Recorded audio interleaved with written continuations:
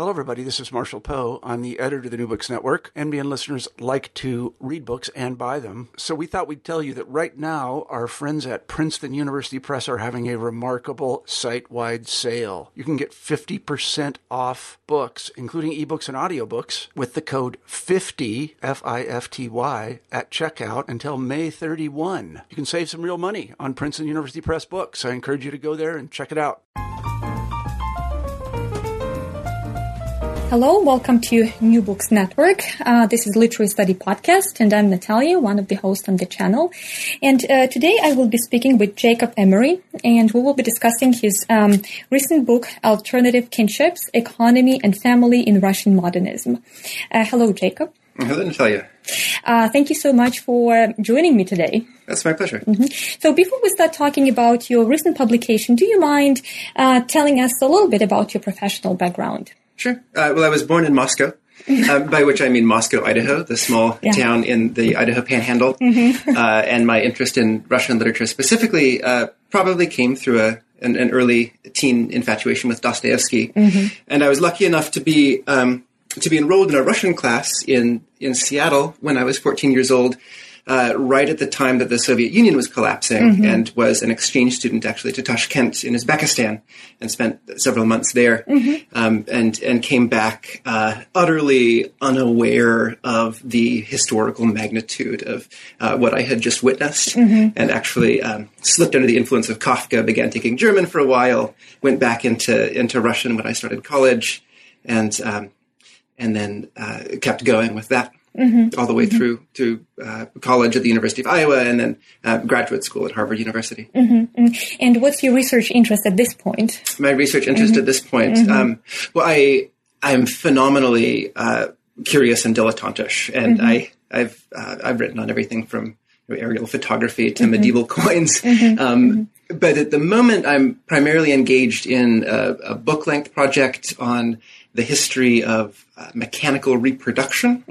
So I'm talking about the rash of technologies that appeared in the late 18th century, lithography, innovations in printing technology, innovations in the reproduction of sculptures, and ways in which this efflorescence of reproduced artwork began to change the way that people approached aesthetics in ways that actually prefigure and form a kind of background for the ways in which we imagine our relationship to artistic objects changing right now with the digital revolution, when music and books and everything else are available in thousands of downloadable copies online. So it sounds like your research interest lies in some multidisciplinary or interdisciplinary area. That's a fair thing to say, yeah. Yeah, and that's how your recent publication sounds as well. Oh, good. Yeah, it sounds very, very complicated. Alternative Kinships, Economy and Family in Russian Modernism, and it encompasses at least 3 or 4 areas. We have kinships, alternative kinships, and we have economy and family, and we have Russian modernism as well. Would you tell us a little bit about how this project developed? It developed out of some papers that I wrote early on in my graduate career, a couple of seminar papers, some of which eventually made their way in some form into the book, some of which ended up in the dust heap of history or as independent articles. The primary kernel of it is that I became fascinated with these scenes in which a character in a novel looks into a mirror and sees somebody else reflected there, which is an incredibly common device, and you encounter it in pop literature, you encounter it in Greek literature. You know, it's kind of an omnipresent device. And I became curious about it first as a kind of image of what fiction does, right? Like we think of the literary work as a kind of mirror that reflects the world to us. But it also has that power to show us something that is an object of fantasy. It opens up a door to another world for us. And to me, this image of the mirror that reflects back another image, a novel image, is emblematic of that dual role of fiction, both to show us what the world is and also to show us an opening onto something else. Yeah, well, your research consists of 4 parts. What material did you use for this research? What books did you choose to analyze? Most of the space is devoted to a book by Andrzej Bielej that was published almost exactly 100 years ago called Petersburg, which occupies roughly the same position in Russian literature that James Joyce's Ulysses occupies in English language literature. It's a word-drunk novel obsessed with its own ability to imagine crazy things and bring them forth in complications to the reader. And it has a very simple plot. There's a young man whose father is a conservative senator, and he's fallen in with a revolutionary group that convinces him to plant a bomb in his father's study and blow him up. Ultimately, he decides not to do it and throws the bomb into the river. But the plot is almost indecipherable under this amazing succession of hallucinatory images and extreme emotional states. There are also some novels from American literature. Yeah, I became fascinated by parallels, particularly between the early Soviet experiment, the Russian Revolution, and the way in which it attempted to transform society, and the American experiment, the American Revolution. And there were a great number of parallels in, for instance, efforts to redefine family structure in ways that would make an aristocratic class impossible in both countries. Yeah, that's what I was thinking about when I was reading your book. The books that you include into this research seem, at least at first glance, quite different. And there is A House of Seven Gables, and you mentioned some Gothic writing or Gothic literature. So I would like to speak a little bit about those crossing points between these seemingly different books. Yeah, there's more Hawthorne from American literature than anything else, in part because he's the author from world literature who probably more than anybody obsessively returns to this image of the false mirror throughout his career. And it's always associated with some kind of incestuous inheritance. There's some kind of treasure which is kept close inside the family, and this Gothic house where the treasure is held becomes a place of evil, which is somehow burst open by the intervention of the mirror. And as soon as people are able to see fantastic shapes in the mirrors instead of just seeing themselves and their family members reflected back and forth, then the treasure is allowed to leave the house and be dispersed into the wilds of America. So it looks like there are those mirror images in Soviet literature and in American literature of some distant past. What messages do they deliver? Are they the same, or they somehow change and they deliver some different meanings? Well, they are quite parallel. As I said, the image of the mirror that reflects another person is a tremendously common one throughout the history of world literature. But in almost every case, what is reflected there is a son will see his father in the mirror, or a father will see his son in the mirror. So it's actually reflecting the family relationships that prevail in the real world, and especially those connections along which aristocratic lines are perpetuated and along which inheritance is passed down from one generation to the next. And in the early Soviet period, when you have a programmatic effort to destroy the family, which Karl Marx called the germ cell of every form of exploitation that would develop later on in society, you start to have some experimentation with different kinds of identifications that would lead to other ways of sharing wealth. And so you start to see a lot more mothers in mirrors. You start to see a lot more like images of large groups of people, communal relationships that are reflected in mirrors. And similarly, when you turn to the works of Nathaniel Hawthorne, who's very, very conscious of this Jeffersonian effort to do away with aristocratic inheritance in favor of a kind of egalitarian and meritocratic American utopia, then this oppressive image of the father and son relationship that appears in the mirror becomes replaced by images of friendship, images of some kind of spiritual recognition rather than familial recognition across the mirror. And you also put this discussion of the family as a concept into some economic systems. And there are some discussions of family and economy. So what kind of story does this kind of relationship narrate?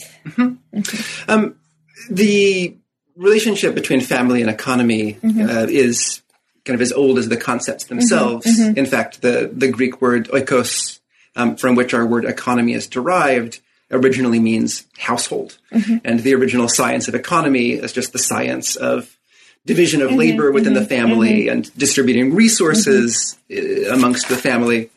And anthropologists have long been aware that family relationships are typically those which articulate relationships of inherited caste, division of labor between men and women, and between the young and the old.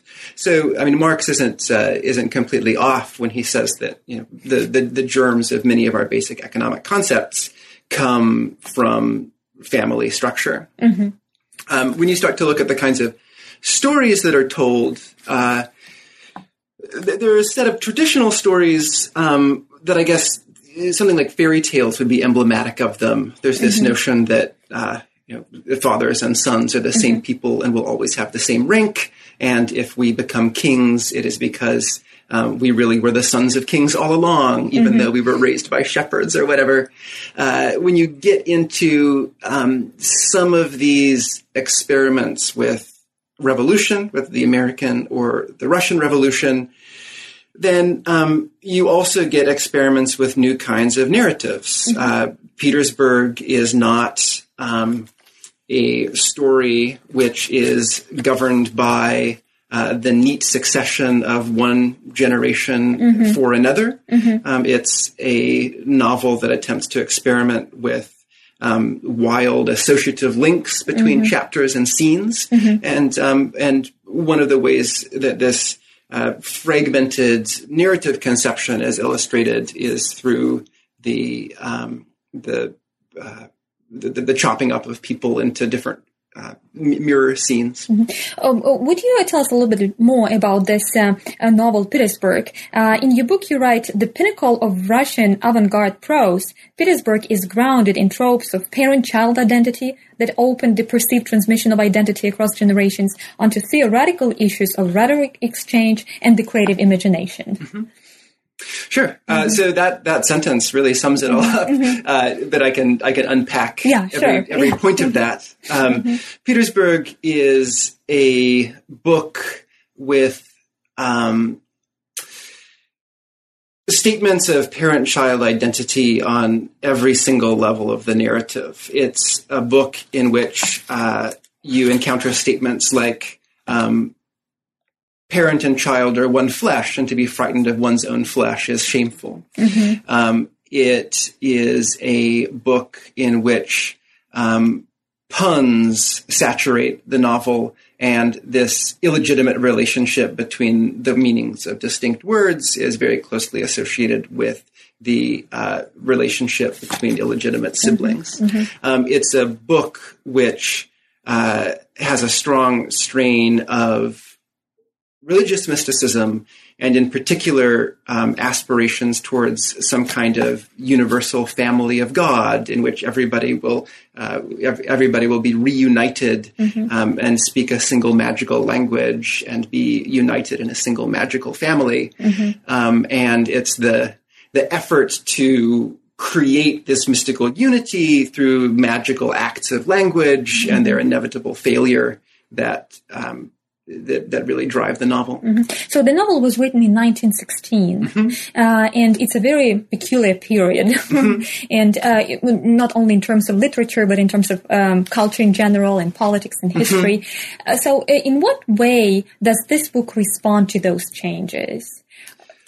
Well, the book's history is actually a little more interesting even than that, because it was printed in several major editions, which are radically different from one another. The first one, as you say, came out in 1916. That is just before the Russian Revolution.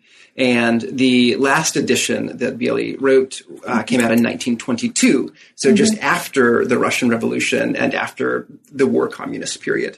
So Biely edited his own version, or he rewrote his own version? He did, and they're tremendously different from one another. So just to name one example, the second edition that I mentioned, the 1922 one, is about 150 pages shorter than the first one. And the general message was also different? The message is more or less the same, although there are a number of passages that deal specifically with revolution that are tweaked in order to make them more historically specific to the events of the Russian Revolution. So why do you think he shortened his novel considerably? It's a novel that's tremendously delirious and repetitive and wordy. He loves repeating himself. The narrator is ostentatiously incompetent and sometimes will run out of words and stop and fumble for half a page before picking up the thread of the story again. To give one example, Biely is fond of writing things like, he poured himself into the space, that is to say, the room, right? So he will often provide two synonymous versions of the same sequence of events. And he cut a lot of that out in the second edition. There are a number of descriptive passages which are trimmed down. It's perhaps a better and more readable novel in the second edition, even though the first one contains just an abundance of more material to work with.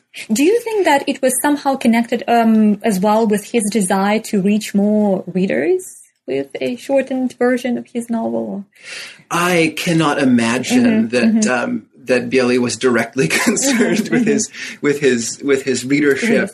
I think it's possible that he desired in his messianic associations with the early utopian hopes of communism to reach a larger audience out of a desire to participate in those historical events.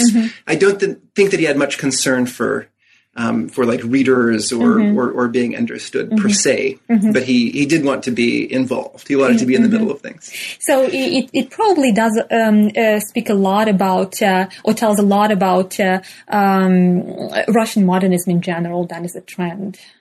Yes, and he was somebody who began in the late 1800s with some experimental works, and then he continued writing, all the way through the early Soviet period. So he does track the entire trajectory of Russian modernism, and is one of its most radical exemplars. Why was this issue about family relationships so popular under the Soviet Union? Well, as I said, the Soviets were very aware that the aristocratic situation of Tsarism was one that perpetuated social classes. The aristocracy is an inherited caste. The bourgeois family is one in which wealth is passed from one generation to the next, and often occupations and social capital are passed from one generation to the next. And they realized that if they were to build a radically different and utopian society, they would need to begin by redefining the family so that people's primary allegiances and the ways in which they shared their resources didn't take place in these close-knit and isolated family units, but would be spread out communally through the entirety of society. So in the 1920s, you have any number of radical proposals to do away with the family. This was seen as inevitable. There were just questions about how exactly it was to be done. And the millions of orphans that were created over the course of the Russian Civil War became a kind of laboratory for many of these experiments. There were vast orphanages throughout the Soviet Union, some of them horrific, some of them actually quite interesting and apparently good for the children who lived in them. And these were all small laboratories that were designed to experiment with raising up children outside of the family household, so that they would grow up to be these new Soviet human beings who would have a perfectly communal consciousness rather than a bourgeois one. Yeah, you also mentioned milk kinship in terms of family experiments or family developments. Yeah, I'm glad you brought that up because it's one of the more interesting of the experiments. This was a time in which anything was seen to be possible, and whatever crackpot idea somebody had, the government would give them some small amount of money in order to pursue it. And one of the more interesting of these experiments was a program that was instituted according to which every nursing mother would donate some of her milk into a common fund where it would be mixed together and pasteurized and then redistributed to the children in the orphanages who would be drinking the milk of a single communal Mother Russia, right? Wow. Every woman in Russia is donating some portion of milk to this fund. And the consequences of this are actually extremely profound when we look at systems of kinship in Russian peasant society.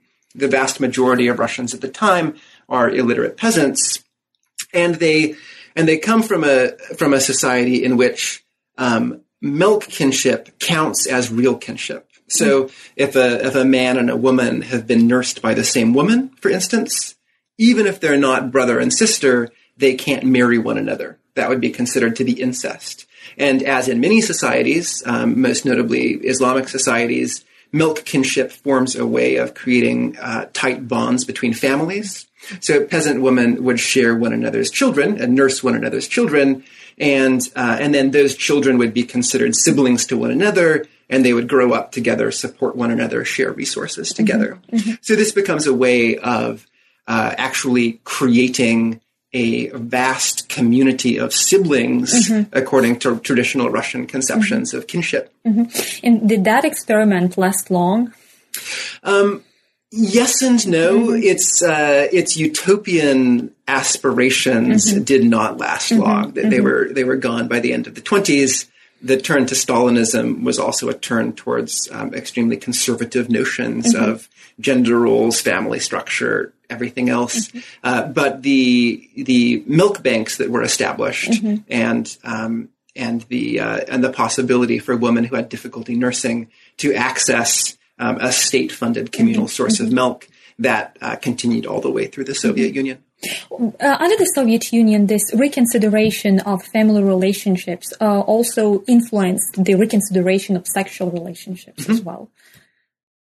Yeah, with something like milk kinship, it's impossible to talk about without also thinking about the efforts on the part of the Soviet idealists to do away with traditional gender roles as well. And everybody was considered to be sisters and brothers. Everybody was sisters and brothers. You have a number of thinkers who are trying to do away with the very concepts of masculinity and femininity. So as everybody becomes siblings, then you're also doing away with the sexual division of labor. Everybody's a factory worker in the service of the state. When someone, as Alexandra Kollontai, who is one of the great feminist thinkers of the early Soviet period, as she put it, a pregnant woman or a nursing mother is just a part of the factory who's producing more labor for the state. Right. So there's also a kind of unsettling aspect to this, as has been noted by a number of people beyond myself. There emerges a kind of fantasy of a world that simply doesn't have any woman in it, and everything is sort of as masculinized, and women have been written out of agency and written out of existence, and that's something we see in some of the literature I analyze. Yeah. Well, there is also a very close analysis of another book, Alisha's Envy, or novella. It's about 100 pages. Yeah. It's right in that sort of problematic borderland between novellas and novels. But it goes under the category of the extinction of the family. On page 111, you state, although capitalism was more resilient than Engels expected, the Soviet Union in its first and most radically utopian years represents a unique attempt to establish a society in which reproduction of labor would take place outside the horizon of the family. The state aimed to accomplish this, especially by appropriating the function of providing food to children. And this book also goes under that notion of milk kinship. Absolutely. Yeah. So the book takes as its crux the conflict between two family groupings, one of which is associated with a nostalgic notion of the bourgeois family and the private kitchen in which mothers prepare food for their children and sort of like the primal milk of the mother flowing into the mouth of the child. Then there's a kind of sacred and naturalized bond between people that's formed within these private households. And on the other hand, you have this gigantic factory kitchen, which is going to just pour out rivers of milk into the waiting mouths of the Soviet populace. And that's associated with a very different and very industrialized idea of the kitchen as the center of household life. And it's directly reflecting efforts on the part of Soviet bureaucrats and directives put out by Lenin himself that relocate the feeding of children from the private breast into public spaces. So how would you describe that Russian modernist message, considering this modifications of family relationships, which somehow include economy and probably politics as well? By the time that you're getting into the 1920s, the message becomes something like, in the modern world, absolutely anything is possible. We have electric lights. We no longer need the sun, right? We can do it all ourselves.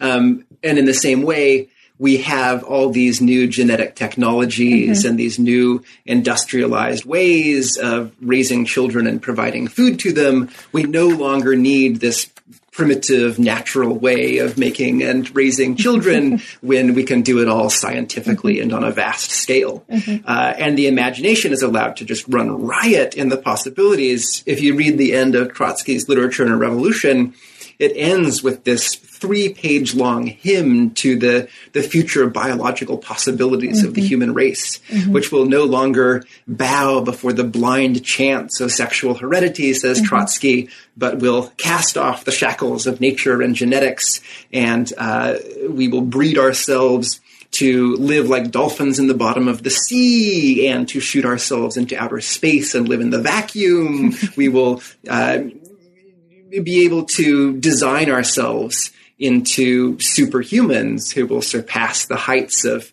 the Shakespeares and Goethes of the past. And how does this trend respond to other modernisms in the West, let's say? It's interesting to look at the comparisons because you see a number of the same ideas in a kind of inchoate form in some of the Western modernisms. So if you look to Wyndham Lewis in England, let's say, or some of the French thinkers, then you see some of the same fascination with a technological world that will move beyond the apparent necessity of the family into some new kind of organization. The real difference is that in Russia, in the 1920s, the traditional state and the traditional family actually had been shattered by the Russian Revolution, and anything really did seem possible. And a number of these modernist and avant-garde utopian authors were given prominent positions in the Soviet leadership. So they were actually attempting to introduce as social policy a number of the things which remained far out poetic ideas in the West. in that respect, the Russian situation has a little bit more in common with something like some of the literature around the American Revolution in the 1770s, or with some of the literature immediately after the French Revolution in 1789. Which also included, forms of milk kinship. So, but in any way, family relationships somehow define the individual as well. So, how would you describe the image of the individual in Russian modernism? It's a difficult and contradictory image because, on the one hand, there's something very heroic in Russian modernism about this idea of the great poet, or the visionary, or the genius that will be created by these new forms of rearing children. But there's also something obviously very communal about it, and there's a sense that to be too much of an individual is to disrupt the smooth functioning of the socialist organism. And you can really see a battle between the individualistic and the communalistic tendencies in Russian modernism. And I don't think that it's fully resolved by any of these books. It just plays into their tragic climaxes. What would be that archetypal image of a Russian modernist? I would think of someone like Vladimir Mayakovsky, How so? who wrote, who ended up writing a great deal of poetic propaganda for the Soviet state, and being a very fervent supporter of the Soviet project, its most popular poet, and a tremendous popular celebrity. But he's also somebody who wrote poems with titles like "A Few Words About Myself," "I'm Young, Handsome, 22 Years Old," and other poems like Vladimir Mayakovsky, "A Tragedy," in which he represents himself over 60 pages as the epic hero of a great psychological narrative. How was this movement, if we can use that word, or this topic of families further developed under the Soviet Union, if there was any further development for this topic? It's a great question. My sense is that by the time you get into the 1930s, the utopian promise of family, of shaking up and reconstituting family structure, has more or less passed away. So you continue to get a number of scenes in 20th century Russian literature of the later period. You continue to get a number of scenes in which people look into mirrors and they see their fathers there, but they no longer carry with them the same sense of imaginative possibility that existed in the 1920s. They are much more in line with the similar kinds of scenes that you would find in Western literature and Western movies. Does this topic have any kind of rudiments in Russian postmodernism? Does it have rudiments in Russian postmodernism? I can certainly think of some scenes in which these take place. I suppose the contemporary author that I'd point to more than anyone would be Vladimir Sorokin, who has such scenes in some of his novels. He is quite interested in the Soviet experiment. Actually, has a number of books which involve time travel back to the Soviet period, and he's tremendously fascinated with clones and assemblages of individuals who are genetically identical to one another. Sometimes in visions of futuristic labor organization. Sometimes in some of his books, he will have the clones of opera composers or famous writers who are, compelled to produce their works over again in some kind of parodic version. So I think his historical thinking, his return to the Soviet period, and particularly the early Soviet period, as a way of rehistoricizing the contemporary moment in Russian culture, it definitely carries with it a kind of fascination with genetic possibilities and the new political and economic possibilities that would be generated by some kind of more or less conscious and technologically mediated control over the genetic resources of human beings. In your research, you also touch upon some issues of memory, and there is some analysis of hereditary memory, and it's also somehow connected with that topic about families and economy as well. Hereditary memory is a doctrine that was held as unshakable science for much of the 19th century in particular, and continued to be believed by many scientists up until around the 1920s. And it held that the evolutionary process whereby species develop can also be traced into the relationship between individuals, and that the experiences and memories of our ancestors are somehow imprinted genetically into us. It was held to explain a number of things in the late 19th century, before the science of genetics was more firmly developed, and it continued to be held by primarily eugenicists who looked to hereditary memory as a way of hypothesizing supposedly biological distinctions between races. It was held by a number of psychoanalysts who wanted to, Freud, for instance, who wanted to suppose that there was some kind of deep traumatic structure to human consciousness which everybody shared and which would be present in and shape the personality, even if the particular experiences which Freud took to shape the personality didn't appear in the history of the individual. And then, of course, it was doctrine in the beginning in the 1930s in the Soviet Union, because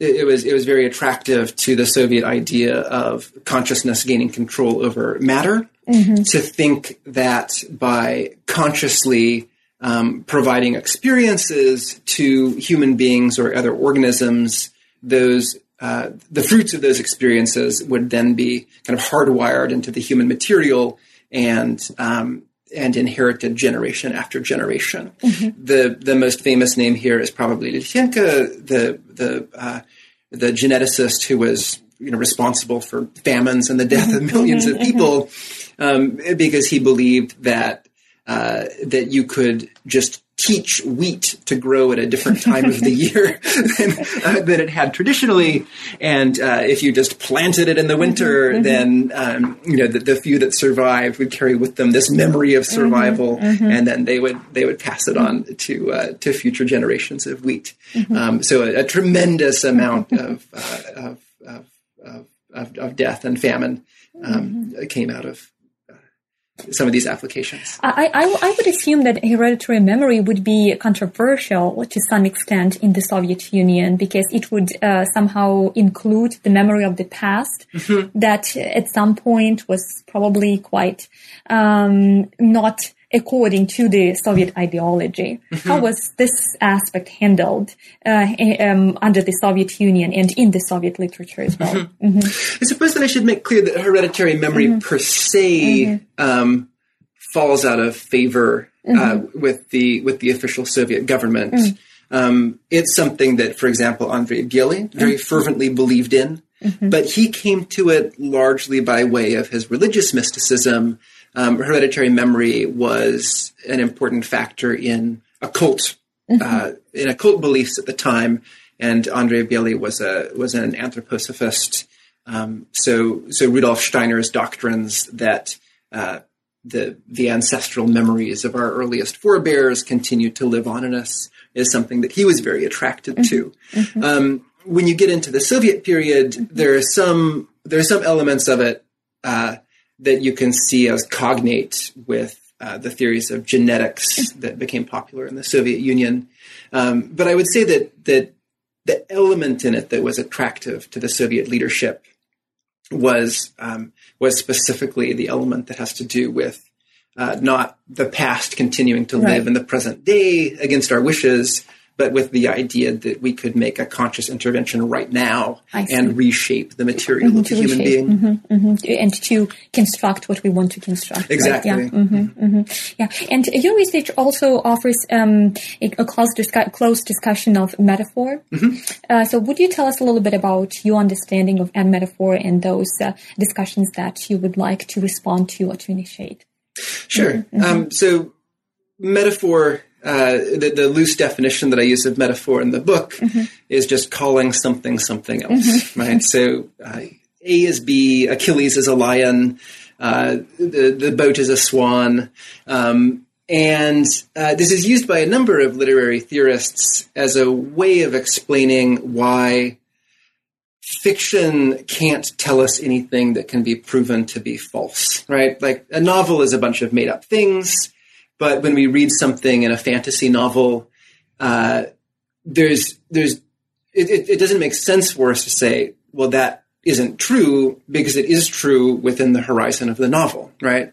If someone in a novel says black is white, or someone in a novel says you're related to the woman who nursed you, whether or not she's genetically related to you, then you have to accept that at face value because it's true in the world of the novel. And this happens whenever we read fantasy or indeed any work of fiction to some degree. And what I point out is that metaphor is also an important function for generating identities within social life. And this happens particularly in the relationships between parents and children. People often feel that they don't know who they are unless they know something about where they come from or their forebears. And research into people's attitudes towards genealogy or the efforts of adopted children to discover their biological parents, even if they don't expect to have a relationship with them, it suggests that we're accustomed to thinking of our own identities as being constituted by some kind of metaphorical identification with our parents. So when you're talking about breaking up the family structure the way that you are in the 1920s, you're really talking about a way of finding new metaphors for people to define themselves as individuals and in relationship to one another. And in these mirror scenes in Alyosha, for instance, then you get an image of metaphor. You look into the mirror and you see somebody else there. What you're seeing is this potential metaphorical identification with somebody else. And traditionally, that's with your father. But what if you saw your mother there instead, right? What if you saw a friend there instead? What if you saw, right? The possibilities become limitless, and it lays bare the metaphorical operations at work in constructing social relationships and our sense of ourselves as individuals. So would it be correct to say that metaphors create identities and identities create metaphors as well, and there is some overlapping there? Absolutely. In fact, it's a very circular relationship, and we create an identity through a metaphor, and then as we become accustomed to operating with that identity, then it turns back upon itself in a circular relationship. And this is actually the way that anthropologists will speak of kinship. An influential anthropologist named Schneider described kinship as being both material and metaphorical at the same time. So who are the people you're related to? Well, it's your family. Who's your family? Well, it's the people that you care for, that you cook for, that you listen to, that you share experiences with. These are expressions of affection, and they can symbolize the family relationship that you feel for these people.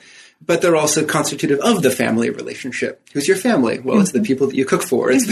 So the two really do mutually constitute one another in the way that you've described. And metaphors probably also it creates some new space. I'm particularly fascinated by the closing phrase in your book. Metaphor orients us onto the blind spot that triangulates the poetic imagination and economic life. Yeah, metaphor is something that in the literal sense is not true. It takes two things that aren't the same thing, and we pretend that they are the same thing. We do this in our social life, and we do it whenever we practice fiction. And we're usually not conscious of the way in which we do it, right? Something that the Soviet Union did is it said things don't have to be this way. They could be something totally different. What happens if we create an identification between, nursing mothers and children instead of between biological mothers and children? What if we create relationships between two people who have shared a blood transfusion instead of between two siblings who have been born from the same mother? And by engaging in these creative metaphors, then we're able, I think, to recognize how our imagination participates in the social structures that we take for granted. Well, thank you so much, Jacob, for this fascinating conversation. And what are you working on right now? What's your current project? At the moment, I'm working on a book-length project that traces the history of technologies of reproducing artworks. So, for example, lithography or molding plaster casts of sculptures. These technologies became extremely widespread and popular in the late 1700s. James Watt, the inventor of the steam engine, was also the inventor of new processes of creating sculptures, for instance.